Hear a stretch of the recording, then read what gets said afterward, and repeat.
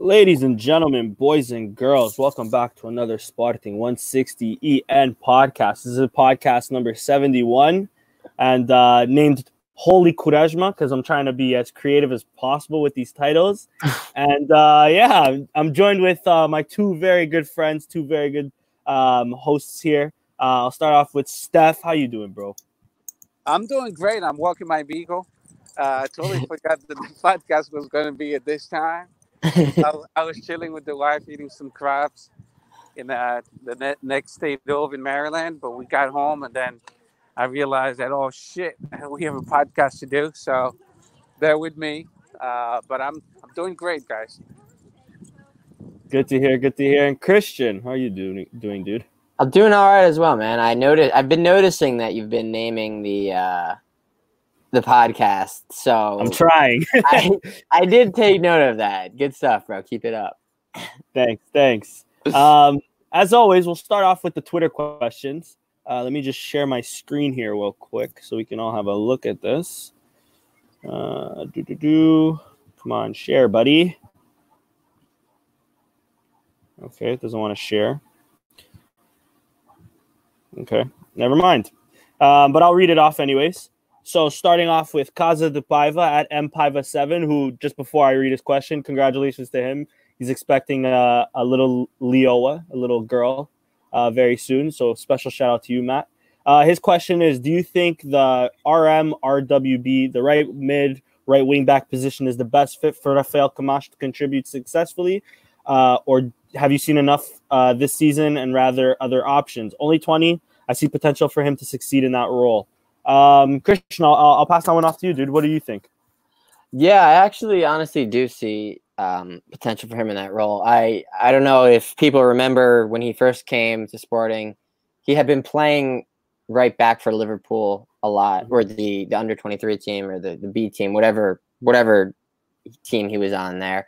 And he had said that like he didn't like playing right back as much, and that he wanted to play wing. He wanted to play a more offensive position, and that when he was coming to Sporting under the promise or the assumption that he was going to play winger as opposed to right back as he had been playing for Liverpool. So why I think that this is a good fit for him is because this position kind of merges both of them. It offers you, pretty much total freedom to go forward and track back as you want. You have the whole flank. There's no outside back that is going to be overlapping you. It doesn't put too much onus on you defensively as far as just being in the right position. I feel like is more important than actually, winning tackles, stuff like that, because you have three center backs to cover for you. Personally, I think Rostovsky actually fits this role well as well, because he truthfully isn't that great defensively, but he does like to bomb forward and contribute offensively. So truthfully, I think this role is not bad for both of them, but Camacho probably a bit more technically gifted, I guess. I mean, he wasn't too impressive in this game, and we know he's had his moments, he's had his flashes this season. We've seen them, but yeah, I mean, I don't see why he wouldn't be the most likely first choice option out of the players that we have right now, at least for a right wing back spot. Agreed, dude. Agreed. Second question. Damn, I just lost it. Comes in from, bear with me a second, from David Claudio at David Strife 35. This question is, are you happy with Mateus Nunes' performance? You guys are the best. So does Leonidas. Thank you, Dave. You're the best. Steph, what did you think of our boy Mateus Nunes? I think he's doing phenomenal for someone that's so young and with so much potential. The more he plays, the better he will be, and that's the case that we see now. So he's the future of Sporting, and I can foresee that what Ruben Amorim is doing now, it's what we've been asking for. I know a lot of Sportingistas that must eat a lot of cheese, because we've been asking for our coaches to play our youth, and finally he's doing that. And fucking A, people are still complaining. I don't get it. So we finished the game with 7 7 players from the academy, which I thought that would be phenomenal. That would unite the Sportingistas, but you still see Sportingistas complaining, and that drives me nuts. But yeah, I'm expecting a lot from Matheus Nunes, and he's a rising superstar. So love the guy, and he's going to bring us a lot of happiness. Yeah, I couldn't agree more. I'm a big fan of him and Wendell in the midfield. Way better than him and Battaglia. So I hope to see that dupla continue on for a bit. And yeah, so last question comes in from former guest Joel Da Silva at Joleon _073. And he asks, do you think that Matheus Pereira is still salvageable? West Bromwich Albion technically has the obligation to pay us 10 million euros if he plays on Saturdays or on Saturday, but let's pretend they won't be able to pay us. Do you think we can see him return? But even more important, do you think he would accept to return? I'll quickly take that. I don't realistically, I think he's playing. Even if he doesn't play, like me and Chris, we're just talking just off the podcast for a bit. If by some miracle he gets injured in training, I'd be very shocked if they still didn't trigger that buyout clause. He's been their best player, hands down. Last year he won, I think it was newcomer Rookie of the Year at Nuremberg. I'd be very shocked if he doesn't win the same thing at for the championship or for West Bromwich Albion at the very least. And I mean, the question on do you think they'll have the money to take him? I think they do. I think as bad as clubs may be impacted in terms of COVID, I think English clubs have the least to worry about, especially the English clubs that have just either went down from the Premier League to the Championship. West Brom definitely has money to pay. They definitely have the 10 million to pay. They'd be silly not to. And what else was there? And actually, they go up too. Like if they're positioned to go up, exactly. They're in second place. They have 6 points on Fulham. Yeah, they'll likely go up, and then that's the payday. That's the 160 million euros or whatever. It's way better than the Champions League for them. That's for sure. Yeah. And then in terms of accepting him to return, listen, I think that ship has sailed a long time ago. I think that ship has sailed after Sousa Sintra loaned him out last season. Very shocked. And then we kind of did him dirty because it looked like all was good for him. The green light was ready. This was going to be the year for him to come out and shine. And then we loan him out again with a stupid buyout clause of just 10 million when we all know his potential. And of course, there's already been murmurs this season, just before COVID, of course, but there were still murmurs this season that they were going to buy him and sell him off to United, just like Allianz Sport, I believe it was the club, did with Demiral to Juve. Sassuolo did with, well, whatever, either or. But yeah, I think that ship is sailed. Don't hold your breath on Matheus Pereira. Yeah. Anyways, let's go straight into this game. Sporting beat Paços Ferreira 1-0 this past weekend, or this past Thursday. The 11 was as followed. We had Luis Max in net. We had a back three of Borja, Coates, and Quaresma. No Mathieu due to coach's choice. We had Acunha and Camacho on the flanks. Wendell and Mateus in that midfield role with Jovan and Viatu just ahead of them. And Sparar up top, with substitutions of Plata, Pedro Mendes, Francisco Geraldes, Eduardo Henrique, and as well Nuno Mendes, who surprisingly doesn't show up here on the app, but Nuno Mendes as well. And also, just a quick mention, Mateus Oliveira randomly on the bench. That threw me by surprise. I didn't even know he was registered. What was that, Chris? For second game in a row, bro. He fucking played in the last game. Mateus Oliveira? No, he didn't play. He was on the bench the last game too. Oh, okay. I didn't notice that. I Yeah. didn't notice that at all. He didn't Still, play. I totally forgot he even was Yeah, part of he literally got picked in front of Geraldes for the last game. Like he was on the bench. Oh, and yeah. Geraldes was out of the team, and we're all like, What bro. the fuck? Yeah. Crazy. Anyways, Chris, I'll start off with you. What did you think of the game, dude?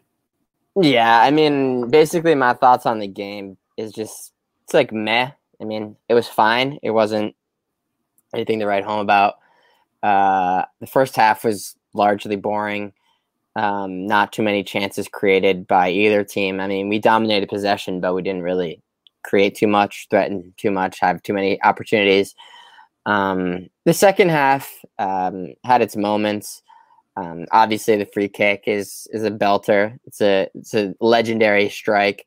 And truthfully, if that doesn't go in, we probably draw this game 0-0 because it probably would have just carried on with like the boringness that it was. But after we scored, we decided that we were going to just probably camp out for the last 20 minutes as we normally tend to do. And Paços Ferreira all of a sudden came roaring back to life, creating several chances, forced a couple saves out of Max, actually had a PK at one point before the VAR, in my opinion, correctly reversed the decision.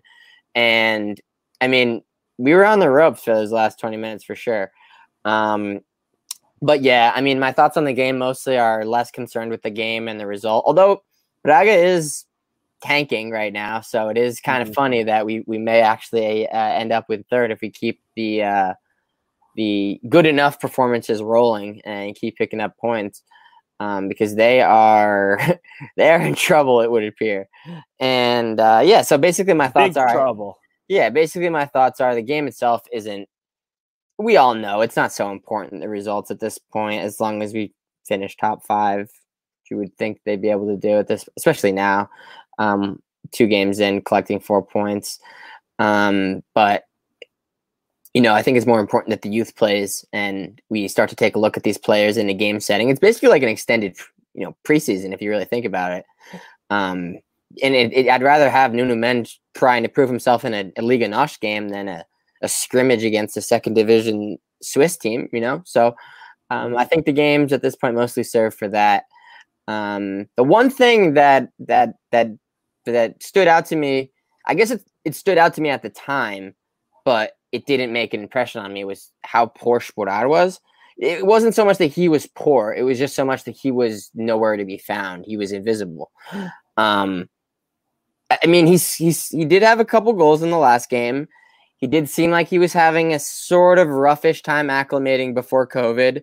He bagged a couple. He had like that weird one that like hit off his like shin or something. That was his first goal to finally get on the score sheet. But I think that for what we paid and what we need him to be, he's got to be consistently much better than he is on a daily basis. And I don't want to say this because I know people might get mad at me for either positive or negatively, but he does sort of have the same ghosting tendencies as the man that he replaced. And the man he replaced scored a fuck ton more goals than he did. So, got to be better, Sporar. Still early days, of course. Still early. But agreed. I'm with you. Steph, what about you, dude? What are your thoughts on this game? Like Chris said, I mean, the game was I agree. And but you could see that it's a team that's being rebuilt, and rebuilding it team it requires running, and that's what's happening. I mean, to end up the game with 7 players from the youth academy, you can expect a team to be full of dynamics. And then let's take into account that we stopped for 3 months because of the COVID-19. So when you mix all of this together, it wasn't a bad performance, because you could see that Paços Ferreira actually had a more experienced team compared to our team. Players of the second division and the first division, full of experience, that knows Liga NOS quite well. And, so to me, and the most important thing is to be patient. Be patient with such a young team full of potential. It will take time, but it's like Chris said, this is our preseason. We started our preseason a little bit earlier, but I like it, and I'm willing to take the risk. I like the risk that the Mourinho is taking with our youth. because that's our future. The more games we give them, the more confident they will feel. Look what Quaresma, he was doing Tunis. I mean, that was a Yeah. beautiful play, aquela rata que ele fez ao avançado do Passos Ferreira. And you could see the confidence after his second game in a row after the COVID-19. This kid was phenomenal. All I've heard from all the playoff and the different shows on TV was this guy has a lot of potential, and he's a young player full of confidence. And indeed, he transmitted that on the pitch. So let's give a couple more games to Matheus Nunes, and he'll become much better. This game, he was actually more consistent. But we lack of dynamic. There's kind of a lack of link between the defense and midfield and the attack. They have to be a lot faster because nowadays players are very organized. Like, as you could see with Passos Ferreira, they were very organized. So if you're not fast in making those precise passes, you will lose the ball quite fast. So, and the tactic that we're playing on, the 3-4-3, it's a very good tactic, but at the same time dangerous. If you lose the ball at midfield, there we go. There's a counterattack from the other team. So, with that said, Sporad, I don't blame him because he didn't get a lot of crosses that benefit him to score. I'm not going to count him out at all. I like him. I think he's a good striker and tem fora de golo. The problem is on this game, I didn't see any decent crosses to him. Apart from one, he could have scored. But if you look closely, after you look at the replay, it was actually the angle was not that favorable to him. I just got home. I know which one you're talking about. The one where he got played in on a through ball, and then he took a bad first touch too, which didn't help him. And then he kind of sliced it. But it was a tough angle. Yeah, it was a tough one. So a player like Sporad, you need to feed him the ball. If you don't feed him the ball, if you don't give him crosses, he's not going to score. He's like Jardel. He's like Zuzkoviak. I don't know how many of you remember Zuzkoviak, but they were great puntas lances. But you need to feed him the balls, and he didn't get that. I didn't see any crosses for headers, or for him to dribble one guy and then be in a good position to score. So he's not going to be the kind of guy that, because he did win a lot of balls. From the goalie when Maximiano would kick the ball, he would win all those balls up in the air. But it makes it difficult for him if Giovanni's not feeding him or Camacho. Camacho had a terrible game, to tell the truth. Mm-hmm. He was good defensively, but crossing wise, he was not there that game. And then who takes the brunt of it? It's the in this case it's Sporad. He wasn't able to capitalize because he never got any crosses. But on the other hand, I like Nunes Mendes. He was only given 17 minutes, but that was his first game as a senior, as playing for the team A. So that's good for him. He'll never forget that game. And I was really impressed with the 7 with the 7 youth players at the end of the game from the youth academy, and I want to see more. I want to see other players to be given the chance. Imagine Joelson when he comes back from his injury. I think that kid is going to be phenomenal. I was not impressed with Plata. I was expecting more for him. And he didn't do much. He lost the ball too easily. I don't know. That's a question for you guys. What do you guys thought about Plata? My biggest issue with Plata is, and of course it comes with age. I think he's 18 or 19. It's just he's too inconsistent. Yes. Like, of course, some games he was lights out that we've seen earlier this season. But then there was some times where he would come on and make little to no difference. It's the same thing as this game here. Like, second half, of course, it was all him. Like, Vietu went out, and we'll of course talk about that later and how that impacts Sporting. But at least this game, I didn't see much of him. What about you, Chris? I think all our wingers to one extent or another, kind of suffer from that. I would throw Jovan into that, although since like March, I'll just consider March to June like one continuous thing. So from like he was picking up in March, and it's clear that he's kind of continued that momentum. But I mean, he was hurt at the beginning of the season a lot, but like the games that he did play, he didn't impress me too much. And Plata, inconsistent. Camacho, clearly inconsistent. You know, it is something that I wish. I mean, even Vietu, right? Incredibly inconsistent. They're all inconsistent.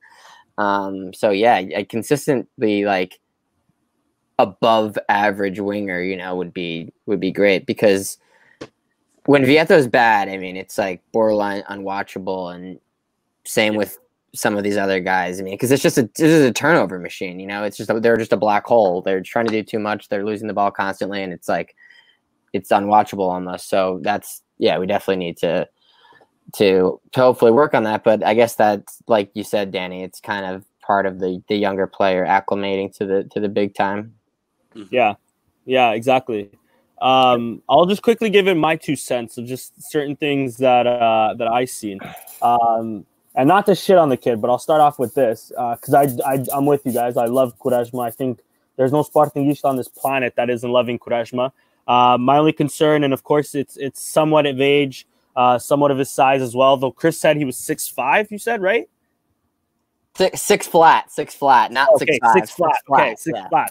Oh, man. 6'5". That would great eyebrows. Okay, 6 foot. He lost a lot of, I think, all of the aerial battles. Mind you, it was against Tonk or whatever his name is, and that was a fucking tank, bro. Exactly. But that's my biggest eyebrow raise in terms of Quaresma so far is his sheer size. Of course, when it comes to the physique, he'll grow into that. I mean, he's a fucking baby. He's 18 years old. And of course, you know, he might still grow. I mean, most likely he'll still grow. I think I'm the only one that was 5'4" since 14 and have been growing. I maybe grew an inch since. But aside from that, like, I think the kid was brilliant. Yeah. The 2-0 we've all seen multiple times. The kid's good on the ball. The kid, the thing I love about him is he's like a bulldog. This guy will fight for every ball. He gets stuck in. He was getting stuck in on tackles. Exactly. So I love the kid. My only biggest worry is the aerial duels, and of course he has to either adjust because of his size or I don't know, learn how to play due to his size. Of course, he's not the first 6 foot tall center back that's ever played. Of course, the modern game is sort of changing a bit to mortal athleticism. I know if this was back in the day, he would probably be world class already. So yeah, that's my only concern on him, my only criticism, if you will. But aside from that, the kid was crazy good. Another one, I loved Mateus Nunes and Wendell. I think I mentioned that already, but I love those two together. And what else did I want to mention? I wanted to mention just one more thing, but now I can't remember. Oh, Max, just because we haven't shown him enough love. I think Max this game was lights out. Excellent this game. He really kept us in it. Or really 3 points is because of him and Jovan, especially towards the end. There was that 2 big saves, one right off the free kick and then with the rebound right after. You know, like I've said and I've preached before about Max, and I think all of us have preached really about Max. I know there was already a few criticisms last game because of the goal he gave up against Guimarães because he couldn't clear it out in time. But I mean, he very much reminds me of Rui Patricio, young guy. Of course, I'm not going to try to get ahead of myself, but young guy. He's bound to make his mistakes, but aside from that, still good on the ball. Or with his feet, I should say. And then as a shot stopper, he's really good. To me, he's already proven he's just as good as Renan, and I think Renan was a great shot stopper, or is a great shot stopper. It's just everything else as a goalkeeper he's lacking. I see it in Max. There's another rumor today of him going to Barca for 14 million or some shit.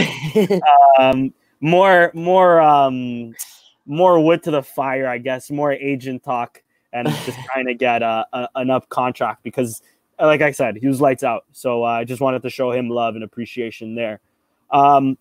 Just a few lunch I want to talk about this game. One is Vietu probably being out for the rest of the season. I believe he dislocated his shoulder or he had some sort of shoulder injury. Just wanted to ask you guys, what are your thoughts on this? I mean, of course, going forward, it just gives them an opportunity to play more youngsters, which Amorim's already been doing. But how big of a loss do you think Vietto is going to be? Or is he going to be that big of a loss? I don't know who wants to take it first. I don't know who I should throw it to. Steph, you want it? Go for it. Beauty before age. Go ahead, Chris. All right. Yeah. I mean, like I just said, and as you guys probably know, I'm not his biggest fan. He was very frustrating when he first came, and it was like, wow, this is what 7.5 for 50% get. This is what 15 mil gets you for this clown from the George Benz Express from Atletico Madrid. And then he kind of picked it up. He had a couple nice goals, I remember, and he was playing better. But I mean, like I said earlier, wildly inconsistent, and the jury is definitely still out on him. So yeah, I mean, I wish him a speedy recovery. I don't want anyone on the team to get hurt. Sucks, especially. I mean, he's out probably about a month, 6 weeks. So it's like, is he really going to come back after not playing for 2 months and play against Porto? I doubt it. Maybe, but I doubt it. So I think it's safe to assume he's probably done. So I mean, yeah, it's good. It gives more opportunities, and it like Steph actually mentioned it earlier, Joelson. I mean, he's now seems like he's getting fit. He had like a little knock, and it seems like he's getting fit. So I wouldn't be shocked to see him on the bench for one of these upcoming games at least. And I guess you could put Jovan on one side and Plata maybe on the other, because I do think Plata needs more regular minutes. Because he when he is coming in, it's usually as a sub. So I would like to see him for a bit longer period of time. But yeah, I mean, truthfully, it's not that devastating of a loss. A quick thought I just had, and we mentioned them earlier in the pod, was Camacho. I mean, there was a picture I see today of Ristovski and Rosier battling it out in training today. So of course, one of those two. I mean, they can definitely play the right wing back position way better than Camacho's done those last 2 games. I wouldn't mind seeing Camacho just a bit up top, because I do think, I mean, and I love Plata, but I do think Camacho may have a bit more to offer than Plata. So that's even another option we can even take. But I think the consensus is also we're dying to all see Joelson play, especially against top competition. But yeah, Steph, as well to you. What are your thoughts on Vietto? Do you think it's a big loss?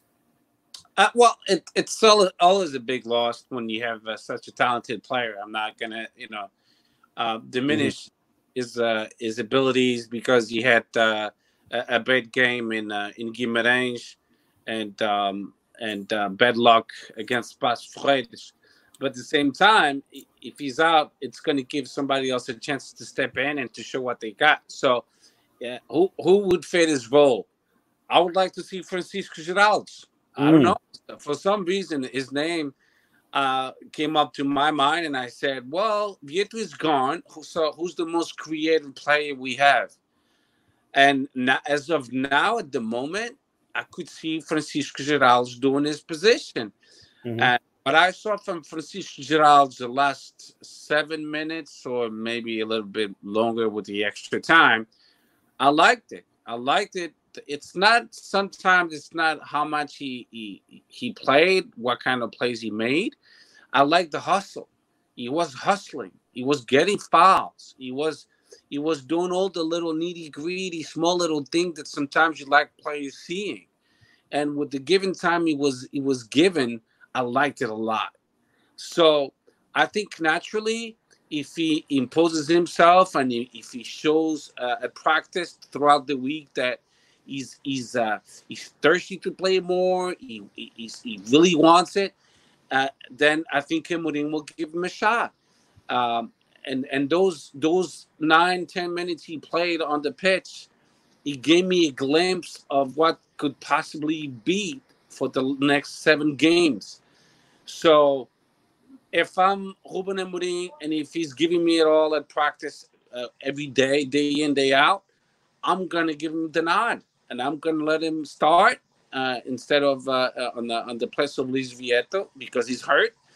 But I'm going to give it to Francisco Geraldes. I would like to see that. Eduardo, forget about it. They could return him back. They could refund him to Belenenses. I don't know which Belenenses. Fuck Silas. That was all Silas wanting to bring. I feel Well, like that was before was- him, though. That was Kaiser. We that got him was in Kaiser. That was Kaiser. Whose idea was that, man? Holy fuck. That was Kaiser. And I got to tell you, Eduardo, he came in and he's so goddamn slow. I thought com pesos chumbos nos pés, oh caralho. I mean, he was so slow, man. That was such a bad investment. He needs to go, like, yesterday. So try the new kids. Try Pedro Mendes, you know. I mean, Pedro Mendes, why not? But I really, really want to see Francisco Geraldo. Gonçalo Plata, extremely disappointed, man. I mean, he was given a lot of time. He's the one who replaced Vieto. And I'm pretty sure Mourinho was expecting more from him, and he lost the balls too easily, way too easily to play at that level, at a professional level in a first division. You can't lose that ball so easily, and I hated that. He didn't even hustle back to try to get it back. I mean, I know he's young and all that stuff, and I hope he gets better and better. But I feel like he's not listening to his coach, and maybe I'm wrong about this, and I hope I am. But if he doesn't improve, Bruno Amorim is gonna just bench him. This is with this coach. It seems like if you give me all, I'm gonna play you, and I like that. I like that. No one is above Sporting Clube Portugal. If you give it all and your coach sees that, then you play. If you don't give it all, you slacken up, or you think you're better than the club, you think you're better than the emblema, este aqui de Sporting Clube Portugal, then you don't deserve to wear this jersey. You don't deserve to be on the pitch. I want to see people hustling. Why is Paços Ferreira running more than we are? Why is Tondela running more than we are? When they get paid more money, okay, we don't want to use the narrative of, just because they make X amount of money doesn't mean it's a guaranteed victory. That's fine. I understand that. But why are those players on the other pitch, on the other side, running more than our players when they make more money? They should run as much as they are running, at least. That's my thing. That's the one thing that pisses off fans. It's like, por que os gajos estão correr mais que os nossos? That's why it pisses off fans, because we're not stupid. We see things the way they're supposed to be seen. If they're hustling, they're giving it all, no one would complain about them, even if they miss 2-3 goals. Because at the end of the game, we'll say, Epa, he gave it all. He gave it all. It was just a bad game for him. But when we see players slacking, and that's what I saw from Plata, he was slacking. I didn't like his attitude. I think he sucked his fucking attitude. And then you don't deserve to wear the jersey. You have to give it all 24/7 for the whole 90 minutes. And that's what I'm seeing from the kids, from the youth, from the academy. Every time they go to the pitch, they give it all. Look at Camacho. He gave it all. He had his game sucked. He played well defensively, but he gave it all. And I respect that. And that's all I got to say. Yeah, agreed. I'm going to quickly answer just this question here, because it's just a hypothetical before we move on to the Mathieu comment, just from what you were saying there, Steph. Bruno here asks, would Dalla be able to fill Vieto's shoes if he was at the club? I think if he was at the club, he would be able to fill a lot of shoes, including Vieto's. But now it's up to hierarchy to give Dalla a chance. We seen him score a goal last jornada, I believe, with Rio Ave. He played again this jornada. I think he's been doing well. But he's been doing well for the past few seasons, and it's now, I think, time for Sporting to give him a chance. But anyway, Steph, after those comments, I'm going to go straight back to you. He played wide. He played wide for them in their game against Moreirense. So to directly answer the question, yes, exactly. Fair. Steph, quickly after those comments, what were your thoughts on Amorim not playing Mathieu and coming out and saying it was a personal option? A few stories going on. There was a few things about him not wearing a chip. Or him taking out one of the chip to record performances and stuff like that on the last game, or even during quarantine. It's still certain uncertainty, and of course the club never actually came out and said why. But what are your thoughts on that stuff? Well, the thing is, it's really simple. We don't have all the details, so this is all speculation. This Exactly. Yeah. we've heard from different newspapers, so we'll never know the truth unless it's from Mourinho or unless it's from Mathieu. Uh, but let's make believe and let's pretend that it was something that, as a coach, you don't appreciate and you didn't like. Then I'm in favor of the coach because a união faz a força. If your coach, like your boss, like my boss, like your teacher in school, like your father, like your mom, if they tell you to do something, you got to do it. You know, and then a coach has a very difficult job because they're dealing with different personalities, people making different kinds of monies, and they're pleasurable as well because you see someone hustling. And he only makes 150,000 euros a year, and this guy is making 1.5 a year. And then you tell yourself, why am I hustling more than this guy and he makes more money than I do? So if I'm making more money than A, B, C, D, E, and F, I should be an example. I should be a leader so people could follow me. So if you slack, and again, it's speculation. This is nothing for sure. But if you slacken off, then it feeds off. It trickles down to the youth, to the younger players, and that's not good. And if Ruben Amorim is trying to build up his team with a lot of young players, he doesn't need that kind of negativity on his team.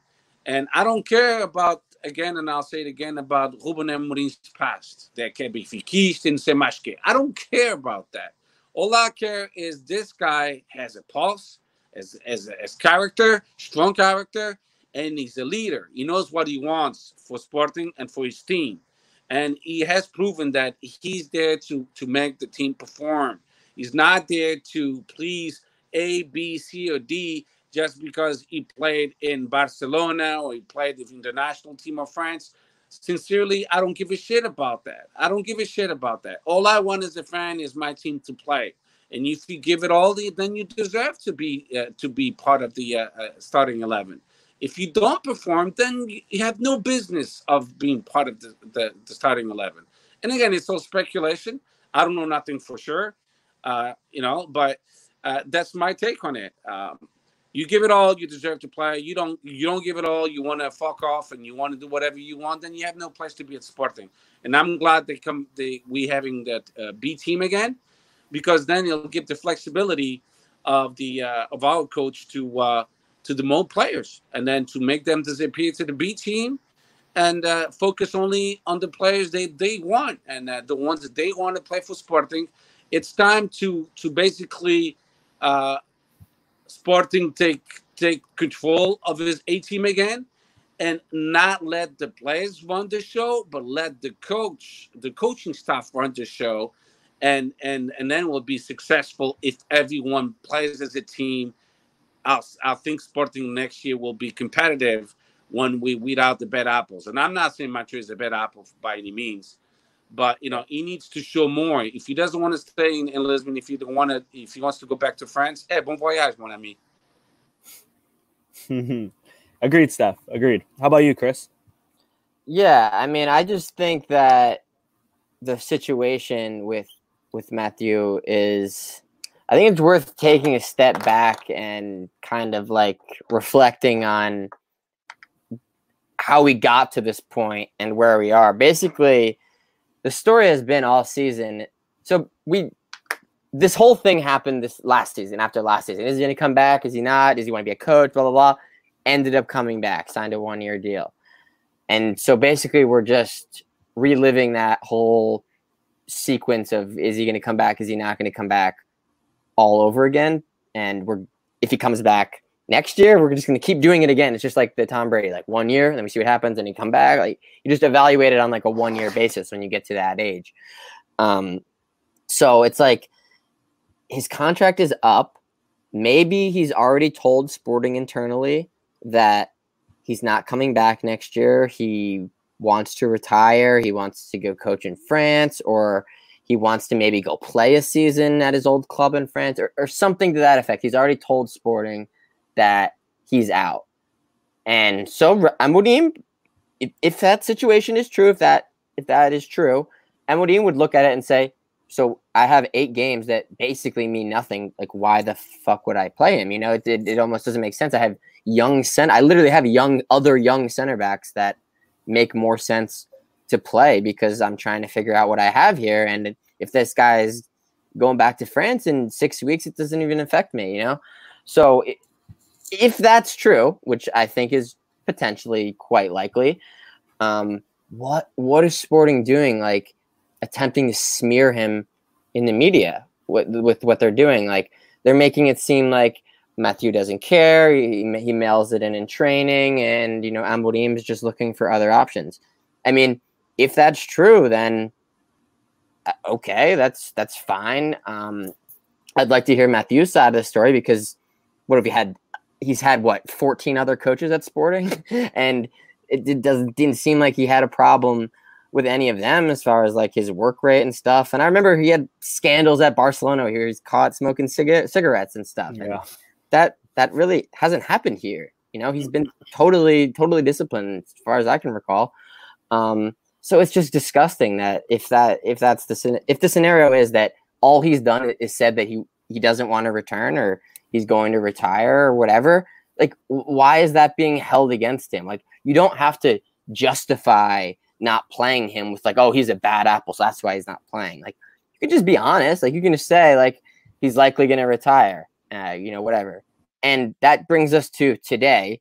So as Jose Costa Jor said, the answer will be seen next game if Mathieu does not play versus Tondela.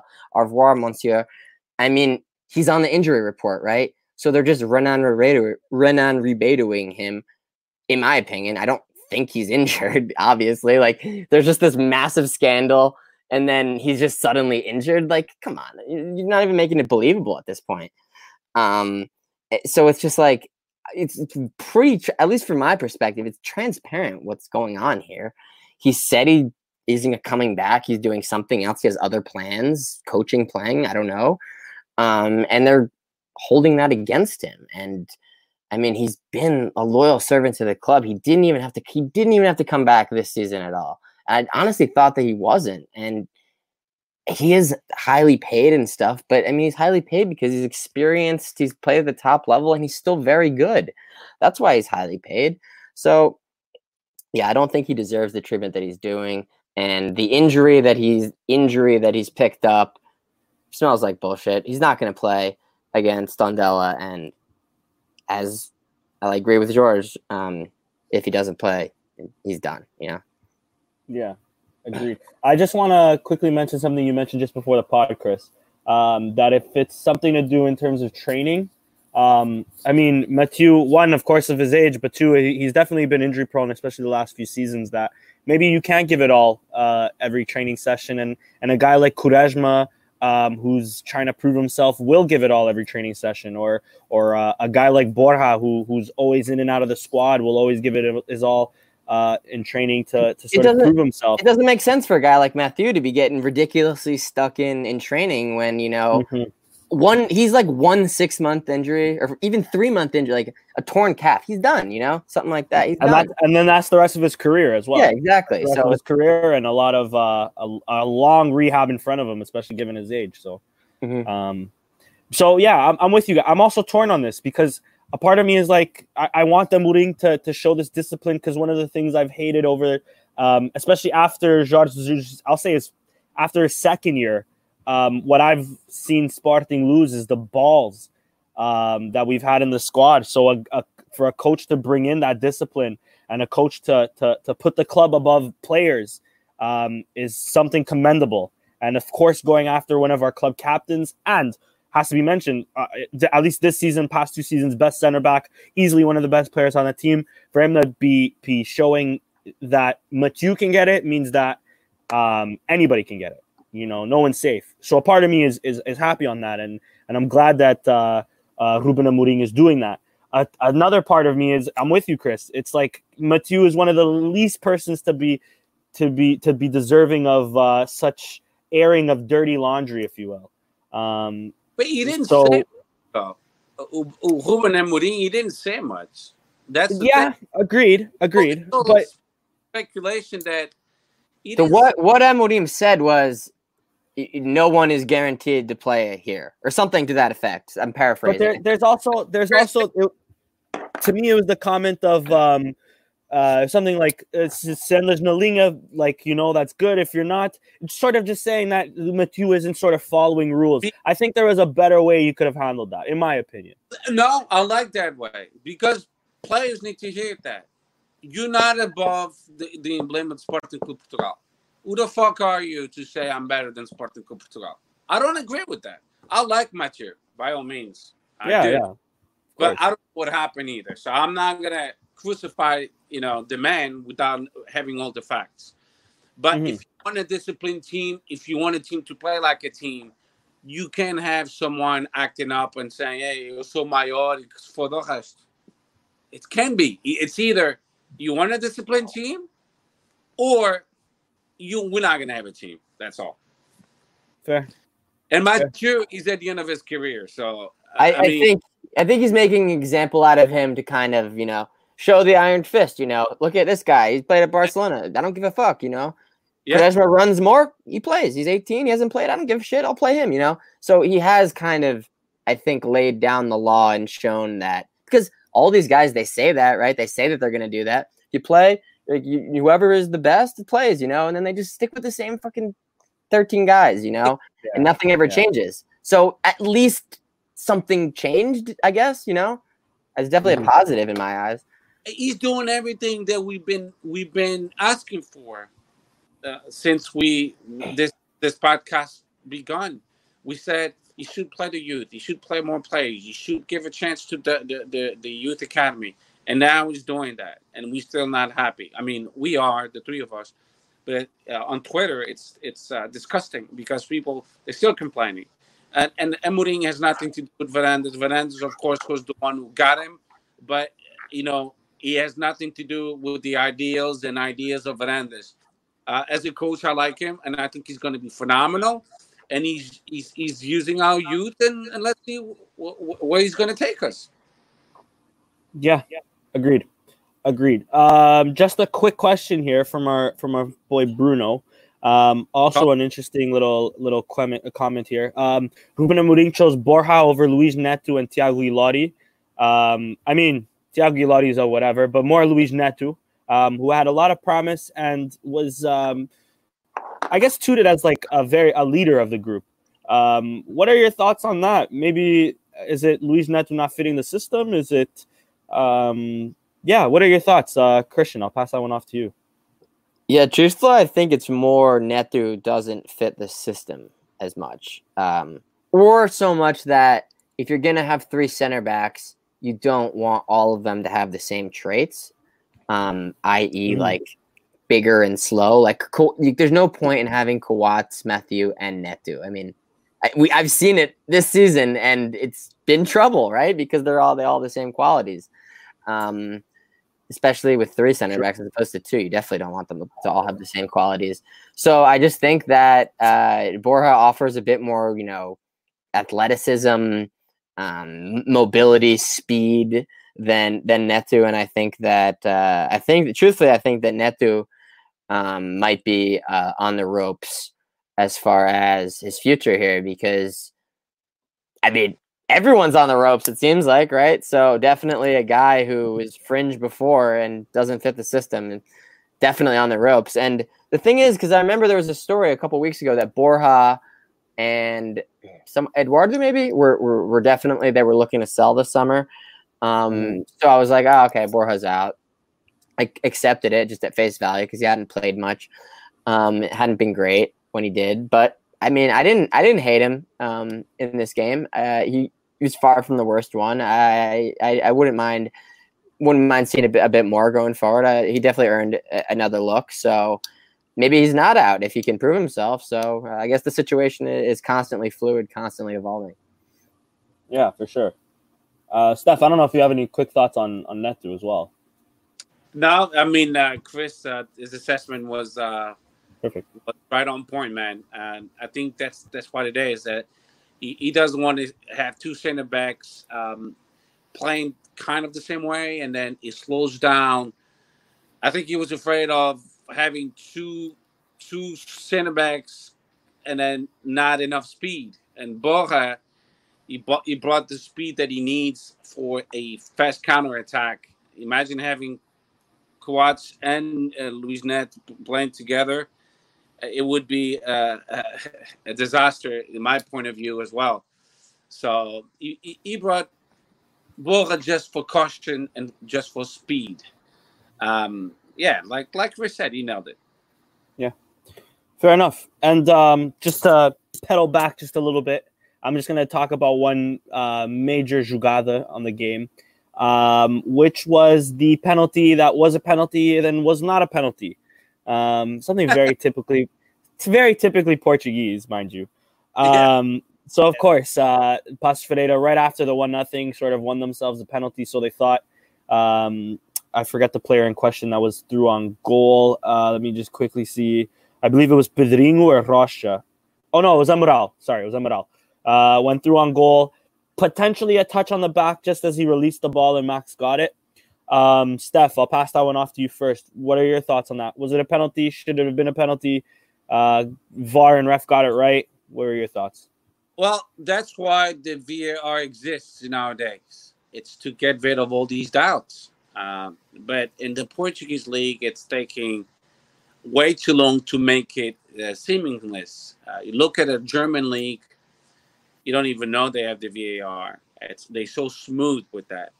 But of course, in Portugal, they always complicate everything. And initially, it looked like it was a PK, but then his T-shirt was actually grabbed by Borja.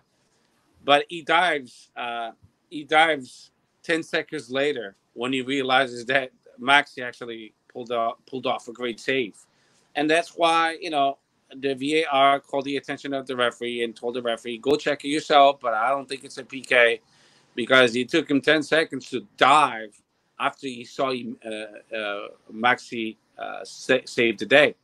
So that was a great call by the referee, Rui Costa, to overturn a PK that was not a PK.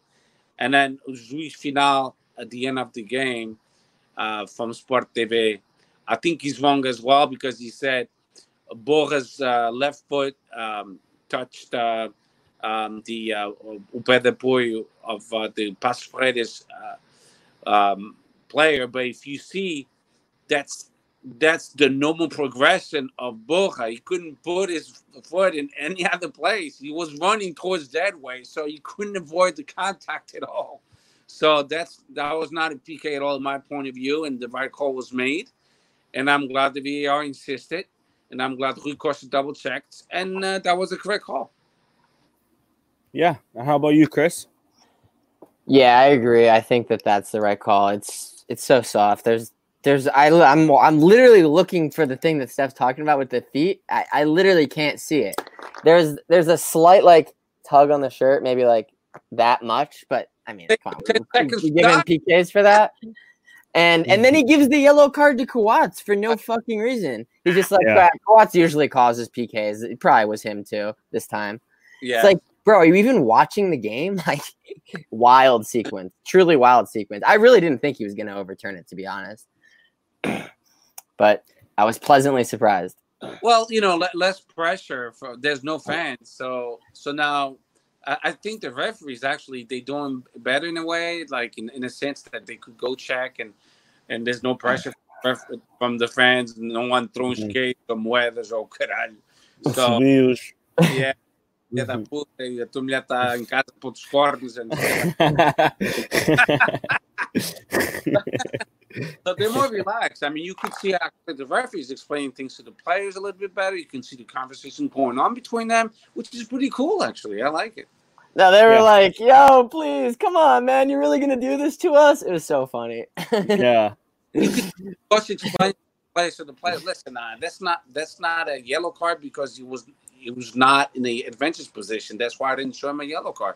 And I think that's pretty cool. I think that's awesome. Yeah, agreed. All right, my last question on this game before we move on to the comunicado Sporting gave on this weekend. Another great comunicado, of course. Player of the match, man of the match. Steph, who was your man of the match this game? Without a doubt, to Giovanni. I mean, could have had a hat trick on that game easily. What a player, man! Yeah, this guy's. I mean, I just can wait for the next game and see more. I'm going to give you the man of the match, Giovanni, and the biggest disappointment, Gonçalo Plata. How about you, Chris? I'm gonna go Max on this game, especially like he gets bonus points. Not only was his performance good, but we're contrasting it to last week. It's miles better. So, yeah, I'm gonna go Max. Yeah, and if we're gonna go flop of the weeks too, like Steph, I'm gonna give mine to Sporad. I mean, Bas Sporad. Bas Sporad. I'm gonna agree totally with Steph on both. I'm gonna give mine to Jovan. I think definitely deserved a hat trick. Right towards the end when he hit the bar and it went off. He deserved that second one. But I know. I mean, I think his eyes just got a little too wide. Like he just seen too much goal and just decided to put his laces through it rather than maybe place it. But I'll give it to Jovan as well. And my biggest disappointment, I'll go Plata. Just because I don't know, I feel bad. I don't want to kill Sporad, you know. I like the way he hustles though. That's my only thing. Like even if he doesn't play hard, I haven't seen not Luis Felipe, not Bas Dost, not maybe Slimani, but there's been times where Slimani jogs. I haven't seen a guy chase after every ball like Sporada does since maybe Montero or even Lietz. I'm not saying he's anywhere near those two, but I'm hopeful at least. Teo wasn't a big chaser either. Yeah, exactly. He definitely wasn't for this. But he was a goal scorer. I would take Teo right now. I love that guy. Yeah. Anyways, let's move quickly on to the comunicado given this weekend. A lot of turmoil on the timeline. Very, like Chris said, like a fifth grader giving his opinion, and it was sad to see Sporting sort of post that as a comunicado when they've, for as long as I remember, since the Jornal Sporting's been around, they've been giving opinion pieces. So for them to sort of post that was kind of embarrassing. Of course, we're talking about them reacting to certain. I think it was Jogo claim that Mathieu was this and that, and rather than doing that, Sporting was saying, why aren't you praising us for finishing with 7 academy players, for giving first team minutes to Nuno Mendes? But then, in my quick opinion or my quick thoughts on that is they totally gloss over loaning out academy studs like Mateus Pereira, for example, selling Domingo Duarte when he clearly has a spot on the team this year. Gelson Dalla, who couldn't get a sniff for the last 3 years, even though he was more than deserving of it. Even Geraldes was loaned out earlier this season, and maybe he could have been given a shot. And that's just to name a few that come off the top of my head. Pedro Marques. So I think it was very cheap of them to sort of give recent accolades because of a 1-0 win that they put in 7 academy players. Of course, we all like it. It's just very cheap of them and very sad that they have an opinion piece sort of plastered as a comunicado. I don't know if you guys agree with me. What are your thoughts? Whoever wants to take it first, go for it. I mean, the comunicado, I don't know why they had to do it. I mean, what are you defending? Yeah, exactly. It's not even related. It's like, oh yeah, well this, okay, but is the other thing that they said true? Like you didn't. Got it. But there's nothing concrete. They didn't bring any light into it. Everyone got even more confused, I think. So the comunicado was really off sync. It shouldn't have happened, really. I mean, whatever happened with Mathieu and Mourinho, both of them know. If they want to tell us, they will tell us. If they don't want to tell us, then people will speculate. We'll speculate like we're doing now. I didn't like the comunicado because I don't think it was needed. What are you defending? Seriously speaking. I mean, Ruben and Mourinho, everybody knows, just got there a couple months ago. So everything that happened before him, it's not his fault, But let him do his thing, and so far I like it. And stop doing comunicados de merda. That's all. Yeah. Stop putting your foot in your mouth every 5 seconds. It's like, you know what they're telling me? Sport has too many chiefs and not enough Indians. They have people in charge. I've been keep on saying this. Why the hell do we have one president, 5 vice presidents? Well, we've lost a couple in recent months, right? So the numbers are dwindling. Right away. It's like I don't see the logic behind having so many vice presidents and dirigentes querem todos falar, todos querem ter tempo de antena. I don't get it. I seriously don't get it. Minimize the impact of negativity and have yourself a nice, strong core. Look at Bet. Bet hardly speaks. You know what I mean? He does his job. You don't hear much from Bet. And maybe he should speak more, maybe. But he contains himself. And he only talks when he needs to talk. But these goddamn vice presidents, everybody wants to say they want to give their opinion. And us fans, we don't give a shit about their opinions. Yeah. They're nobody at Sporting. They should all be fired. Keep your best vice president. They only have one. That's all you need. One vice president. Why do you need one vice president? In case Veranda dies, then we have a president. What the fuck, Pá, já estou farto, meu. Estou farto de gente que pensa importantes que a gente. É jet set. É nata de Lisboa.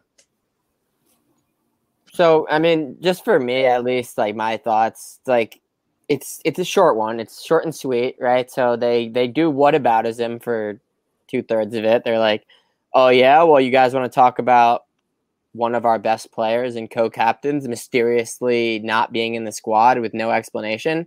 Why don't you talk about the youth that played? And to be honest, to the best of my knowledge, the papers covered that, right? It was like Petalers Alvalade was, also sharing the cover or on the cover of the other papers after the game. It was Abala, I think, that did the Matthew piece. But it's like, do you expect them to not talk about that? Just pretend it didn't happen? It's like if Pizzi just didn't play, wasn't in the squad, wasn't injured, it's just like, I guess that's pretty normal. No, it's not normal. Obviously, they're fucking journalists. They haven't had sports for 3 months. Obviously, they're going to talk about the developments within sports, right? So, come on. Mm-hmm. I mean, yeah, and it's the amount of shit that's come out that journalists have been talking in the last 2 years under Varandas, and this is what you decide to sort of. I find it very strange. Like this could have been done on other things, but yeah, that's my only thing on it. All right, and then now the last piece of news that we have that just came out today, our Golden Boys. Of course, the 100 Golden Boys came out from Tuttosport today, an Italian journal that lists the top 100 under 21 players. I'll quickly name off the 9 Portuguese players. Porto actually have a few. They have 3. They have Romário Baró, which I have to agree with. He's been pretty good for them in midfield. Tiago Lopes and Fábio Silva. Benfica have Tomás Tavares, who again I also agree with, and Gonçalo Ramos. A former Sporting Academy, so technically we'll go with 3, but we'll just say the 2. Tiago Jaló, who's now in Lille. We have Pedro Neto, who's the super agent's number 1 boy. Him and the other boy that came with him to Lazio, and then of course the 2 Sporting players, Eduardo Quaresma, currently with 2 senior minutes on this list. I couldn't agree more with, and Rafael Camacho. Who of course has shown his some brilliance in Liverpool, and of course has had some significant minutes this season. And then there's also ainda as nomeações de defesa argentino Nuen Perez, who plays for Famalicão, and also on loan from Atletico Madrid. I'm just giving him a special mention just because he actually has been lights out this season, along with Famalicão. And Braga are next week going to play Famalicão. Which if we can handle the business against Tondela, could be a perfect opportunity for us to actually cement third place. Something that I don't think we could have won. We definitely didn't imagine, if we go back to prior podcasts, that we'll definitely be in this position as quick as we did. But 3 match weeks. I mean, that would have been the minimum amount of games it would have taken to get to the spot, right? Especially seeing as we drew the first one against Guimarães. Yeah. But anyways, we'll get into that when we preview our match against Tondela. Just a quick 2 cents on Eduardo Quaresma and Rafael Camacho making the list. I mean, it's always good seeing academy products on there. I mean, I guess we can even throw in Thiago Jallo as well. What are your thoughts on that, boys? I think it's phenomenal. I mean, I don't really give a damn about these individual trophies, to tell the truth. Agreed. I don't give a shit about the Ballon d'Or, Golden Ball, and all that shit. I really don't. I'm more the kind of friend I am is eu quero ser campeão nacional. I want to win Taça de Portugal, a Liga, Supertaça, a Liga Europa, if we could pull it off, Champions League, if we get there one day. But these individual trophies means nothing to me. But good for those young players. It means something for them, and it gives them more prestige. And for a club, if one of these players win for that club, it means more money. Because now the players pass for that specific player will go up, off the charts. So that's how I feel about it. Yeah, I mean, it's just to see what our neighbors did in terms of Renato winning it and then Felix winning it, and they got. I mean, maybe not so much Renato, but at least Felix's price went through the roof after he won it. So. I know. Not that we're at all expecting Quaresma or Rafael Camacho to win it when, Vinicius Jr., Jadon Sancho, and Haaland, who's probably most likely going to win it, Dortmund's Haaland, and I believe Salzburg. He should win it. He's a beast. Yeah. He's a fucking beast. Dude, I wish it was a sport thing. Are you kidding me? For this, I wish it happened when he was 12 years old, bro. I'm not being greedy, am I? Not at all. How about you, Chris? Any thoughts on this? Nah, I mean, I'm not really, like I said earlier off the air, I'm not really sure how Quaresma snuck his way onto this list with 2 senior appearances, in theory, likely made after this list was finalized, right? Unless they finalized this list yesterday, right? He had a great game the other day, but it's like you would think that this list has been finalized for a little bit. But yeah, I mean, good for him sneaking on there. I mean, if they do a list in order of the 100, he's probably going to be 96. But hey, he got on the list. He made the short list. Good for him. Or he made the long list, right? They're going to shorten it to 20, I think. And then from the 20, they'll pick a winner. So I truthfully don't think either of those guys are going to end up in the 20. But yeah. I mean, it's still it's good to be recognized, I suppose, for things like this. Mm-hmm. And to bring it back to a national aspect, it's always good to have 9, almost 10, almost 10, 1% or almost 10% of the list being Portuguese. Always good to be recognized. Of course. So let's quickly preview this game week. It started today technically, where Marítimo beat Gil Vicente 2-1. But of course tomorrow, in terms of the bigger teams, we'll have Porto go to Aves. And then on the Wednesday, Rio Ave will receive Benfica. That should be good. That should be good. And good even why am I saying good game? Because Benfica is struggling and they need to win, and that's a difficult pitch. Mm-hmm. It's a good team they're playing too. If any of my fellow Benfica hating people don't want to watch that game, Manchester City plays Arsenal an hour earlier. Thank God the Premier League's back as well. Let me just mention that real quick. But anyways, back to Portugal on Thursday. Sporting receive Tondela, and then of course, as mentioned, Famalicão receive Braga on Friday. Another great game. Another huge game. But of course, it doesn't mean anything if Sporting doesn't get 3 points against Tondela the day before. And hey, also that day, an hour earlier as well, Tottenham Manchester United. Mourinho plays his old club. Anyways, it's always good having football back, man. It's been a rough 2 months without him. I'm so glad like it's back. weekdays, weekends. It's gonna get good soon when all the leagues are effectively back, and we'll have like pretty much every day of the week. Yeah, exactly. I'm surprised there hasn't been a lot of big 3 games on the weekend. It's all been like during the week. I think it's because they want to be able to get as much visibility as possible. So like Premier League, Bundesliga, if they're on the weekends, people are going to watch that. So if you're the only show in town on Thursday and Wednesday, then in theory more people will watch. I think that's what they're thinking. At least. Yeah. Agreed. And also they assuming that most people they're still home because of the COVID-19, so it doesn't really make a difference. Mm-hmm. But one thing I forgot to bring up was there's an interesting race going on, not only for the 3rd and 4th place, but it goes all the way down to the 7th place. Yep. So everyone could. So we're talking about Guimarães in 7th place with 39 points, Rio Ave in 6th place with 41 points, Famalicão in 5th place with 43, and Sporting and Braga with 46 points, only 3 points ahead of Famalicão. Mm-hmm. And certainly Rio Ave could catch them. If Sporting doesn't play consistently, or Braga, they could finish even in 7th place. Listen, I would not be surprised if Famalicão sneak a Europa League spot. Whether that's automatic qualification or through the playoffs, would not be surprised at all. They've been playing lights out all season, and then once the season restarted, again stealing points off Porto, and who else did they beat? Gil Vicente 3-1. They've been lights out so far. Their young coach, I'm surprised hasn't been linked to clubs like Benfica, for example, who Lage is.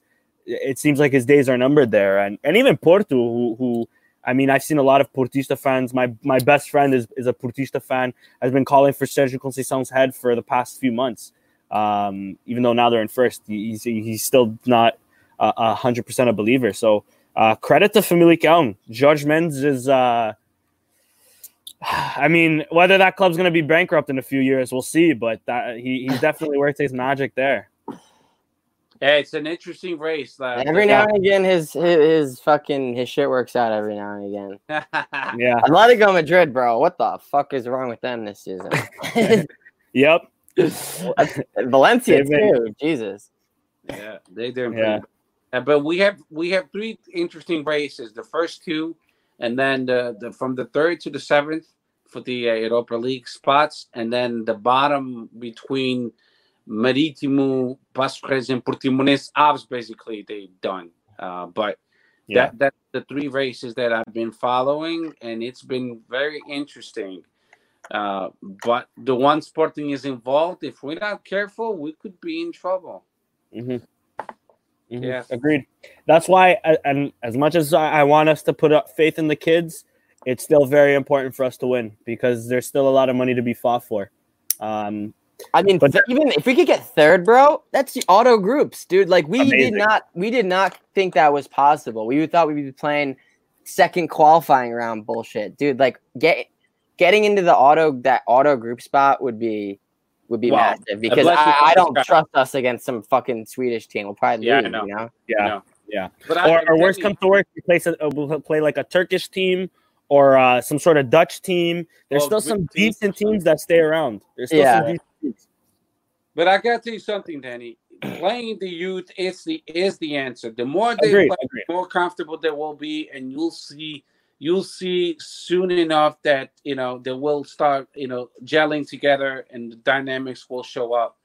I don't think the answer is to go back to the old farts that don't want they heavily overpaid and they don't want to run because they think they own the club or something. I don't know. Yeah, listen, I've gotten more enjoyment from even seeing as much as Plata struggled, but I've had a lot more joy on seeing Jovan play on the wing than I have all season seeing Bolasi or having to suffer through Hesse. But another part of my question is how much of them two playing came from the manager and how much was it of the president trying to push it through because we sold our best winger in Rafinha and even a top promising right back in Thierry last day of the transfer to bring those 2 bums in. Still, again, not to bring it back to Varandas, but questions need to be raised on that as well. Hey, All right. you know what? Fuck it. You have to learn with your mistakes. Rafinha clearly was a lack of money. It was a financial struggle, and you need to sell him for quick money. It's obvious. Everybody knows that. We didn't sell Rafinha because we thought he sucked. They sold him because we need to pay bills. Yeah. É verdade, é foda, mas olha, é assim. It's tough when you let a gem like Rafinha go for that little and then buy a manager for 10 million a few months later. It's Rafinha, a tough pill. It's still a tough pill for me to swallow. He said he didn't want to go. He wanted to stay. Yeah, of course. It's like, how does Renee even like have that money? But that's not part. That's not part of this conversation. They've been doing well in France. Has some money. I believe they were in Europa League for a bit too. Yeah, they've been in Europa League. More money than the Portuguese league as far as the team. Yeah, I mean they played in America. That means alone.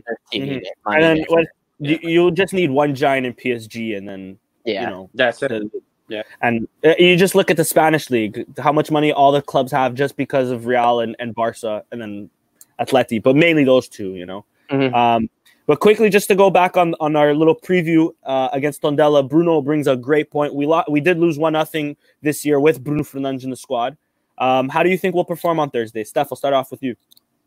To tell the truth, I'm expecting this team to be highly motivated, with more confidence. I'm expecting to see a starting lineup totally some kind of similar to the last one, but it will have to be different just because we know from the get-go Vieta won't start because he's hurt. Mathieu won't start because he's hurt. Whatever, if the injury is fake or not, he's not going to play. We know that. Yeah. So we know for sure that we're going to have at least two surprises again. Is it going to be Borja again, or is it going to be Nunes? Who knows? I don't think I agree with Chris, and I think it would be extremely dangerous to play Coates and Luis Neto together, because we talk about now two big players, a lot slower than a typical left back, such as Borja or Nunes. So we shall see, but I'm expecting a couple surprises, and I just want our youth to play and take over the A team and show what they got. At least they've hustled, they've won, even though they make mistakes. Look at Quaresma. He was like, wow, I thought he was like a veteran the way he played last game. So that's what I'm expecting against Tondela. Agreed. Score prediction? Score prediction, I think Sporting's going to win 3-0. 3-0. I like that. How about you, Chris? I can't bet against Tondela when they play Sporting. It's a historical trend, and I just can't. I can't do it. I'm gonna go draw. I'm gonna go draw 1-1. Yeah, you can't bet against Tondela. They don't. Are lose you from Tondela? No, they always. No, I thought you were. I don't know. No. They just give us such a hard time every single time. The only time we won, we literally cheated. You guys remember where they gave like 15 extra minutes? Yeah. 7? That was the only time we won.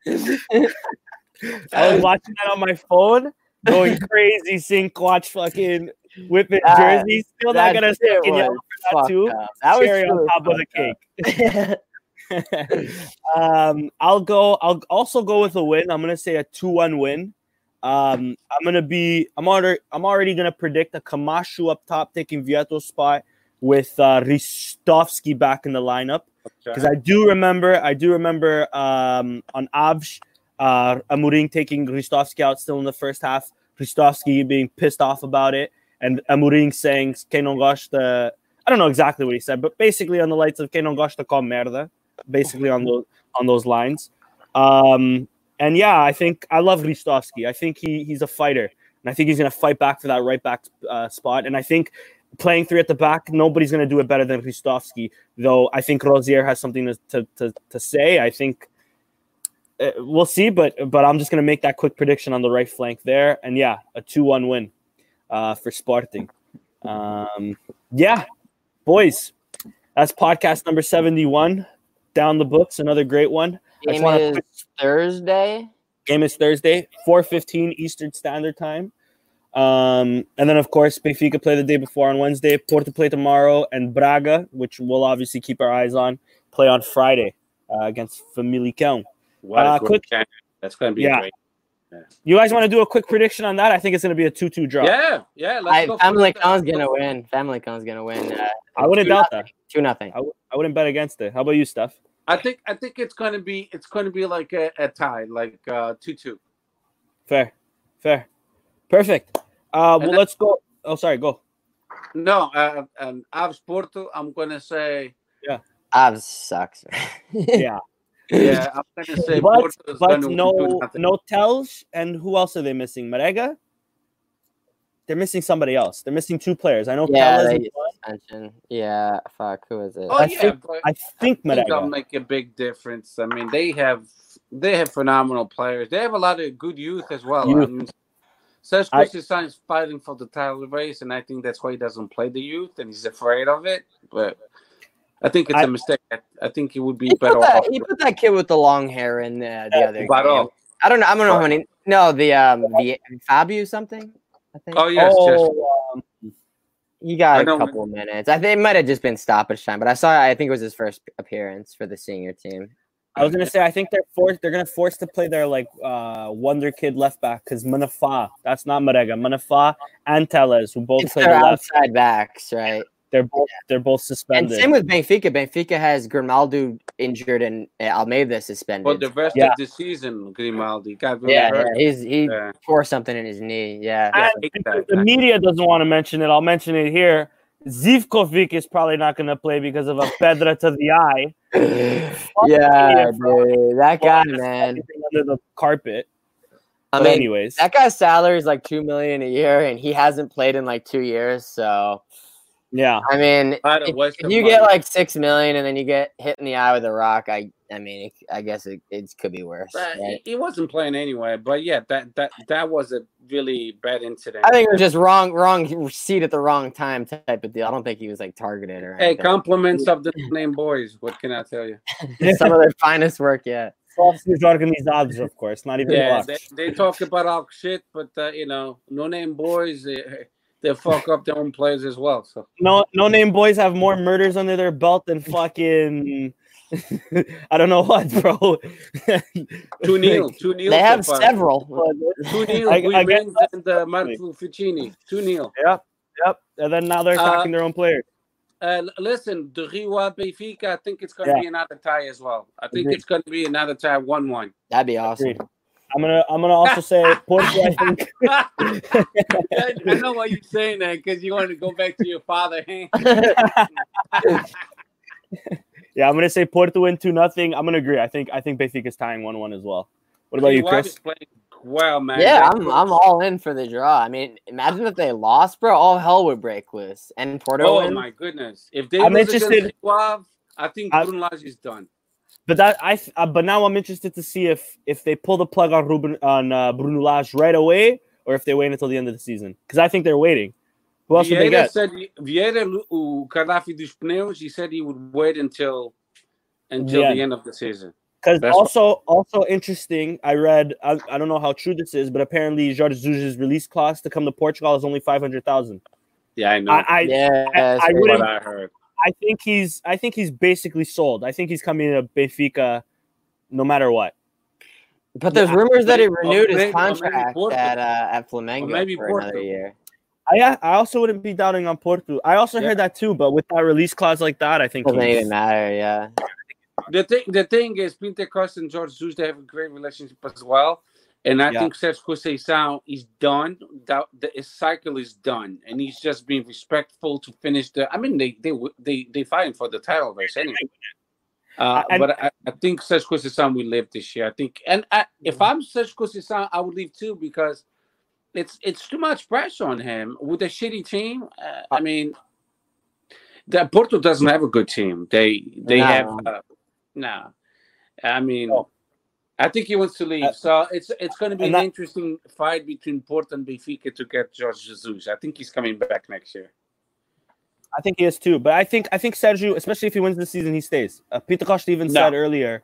I think Peter Costa even said earlier, it's up to Sergio if he wants to stay or go. And I think he'll leave on a high note. He maybe, might. I can see maybe. that. I don't I doubt can that see either. it. I can see think Porto would make a mistake. No, I think I like Sergio. As much as a Portista shit he is, I like Sergio. And for Porto, he's perfect. He's warming Porto. He's He I was think getting Porto shit would make a on mistake too letting much. go. He was getting shit on too much earlier this season. Yes. Yeah. And now, look where the position that they're in now. I mean, that's like pretty much inconceivable when you consider February.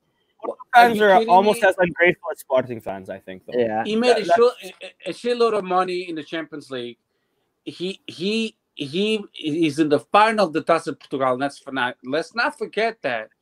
And he's in first place in Liga NOS. What else do you want from your coach? That's what I'm saying. Portistas don't know what they want, and then in the elections of Football Club Porto, which is none of our business, but I'm gonna say my 2 cents really fast. Pinto Costa wins again. So you as a Portista, you don't see that Pinto Costa is the problem. Your club is financially struggling because he can't handle the club no more. He's too old for that shit. Steph, I'll ask you this though: who was running against him? Several people with a couple of them, they were interesting candidates. But you know, I know the President da Câmara do Porto, that was one, which, I mean, huge conflict of interest there. But yeah. that doesn't exist in Portugal. I don't know. I'm convinced it doesn't exist anywhere. Danny.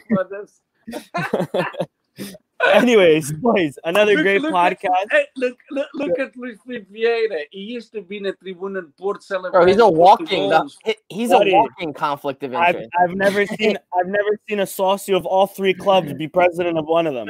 Listen, Luis Vieira used to be invited to the Câmara Presidencial do Futebol Clube Porto and used to celebrate goals from Porto, screaming out loud, Porto. And now he's the goddamn Benfiquista president, and Benfiquista love him.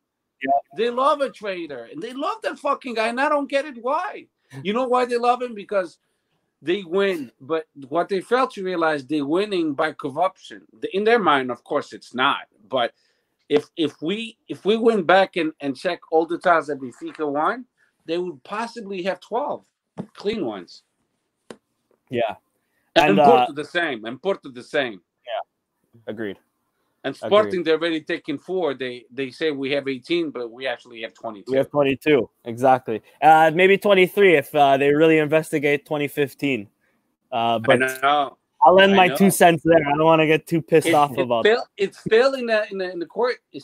That's a possibility still. Yeah, it is. I wouldn't want it. I would want it taken away from Benfica. I wouldn't want it counting towards. Yeah, I want our own, man. Exactly. No, you know what's not taken away because look at what's going on with the case with the bus, the stones that they thrown at the bus. It's like nothing happened. Oh, if it was Sporting, they would still be talking about it today. They are still talking about all shit today. What do you mean? Our own president. They were talking about the Targes. They put the Targes antes do jogo do Passos Ferreiros jogam com raça. That made CMTV. But that was CMTV. To me, that's more motivational than a threat. I know. It's ridiculous. But that made CMTV. Exactly. But now what happened to the poor players of Sporting Lisboa Benfica? And I have to say Sport Lisboa Benfica because Sport Lisboa was the one that was founded in 1904. Benfica was in 1906. So every time a Benfica says Benfica, I'm like, okay, so you're talking about the club that was founded in 1906 then? Because Sport Lisboa was the one who was founded in 1904. So which one are you talking about? Details. I know. Details. Anyways, a quick shout out to the people in the comments. Let me just give a quick shout out to New York's finest, Johnny Buckets. Also, our boy Bruno for the great question. Our boy down under, Jose Costa Jorge. Of course, Steph's latest podcast, Football No Filter, that he does with a Portista and a Benfiquista as well. Guys, please check that out if you haven't already. He's got some doings de cabeça, pa. We also had Lauren Jenks, a.k.a. Cantona's Chip, on the comments earlier. And I believe that is it. Of course, a special mention to everybody that gave us a Twitter mention today, or a Twitter question. Matt Paiva, again, congratulations on your new soon-to-be baby girl. Joel Leung and David Strife. Thank you to James Hilario. He's the one who he gave me this the Sporting jersey. He gave it to me. He mailed it to me. Wow, that's a nice one, man. I didn't pay 1 cent. I said, "Listen, let me at least pay the shipping." He said, "No, give the money to your son." That's what he said. What a great Sportingista, Jamie Laddie. Thank you so much from the bottom of my heart. That was one of the best gifts I ever gotten for free. Yeah. But he said to walk with this jersey, long walks at the beach, which I'll do. Shout out to James. Yeah, good stuff. Yeah, and of course, guys, follow us on Twitter, Sporting160_EN, on YouTube, Sporting160EN. That's podcast number 71. Thanks to everybody for joining us, and yeah, viva Sporting. Viva.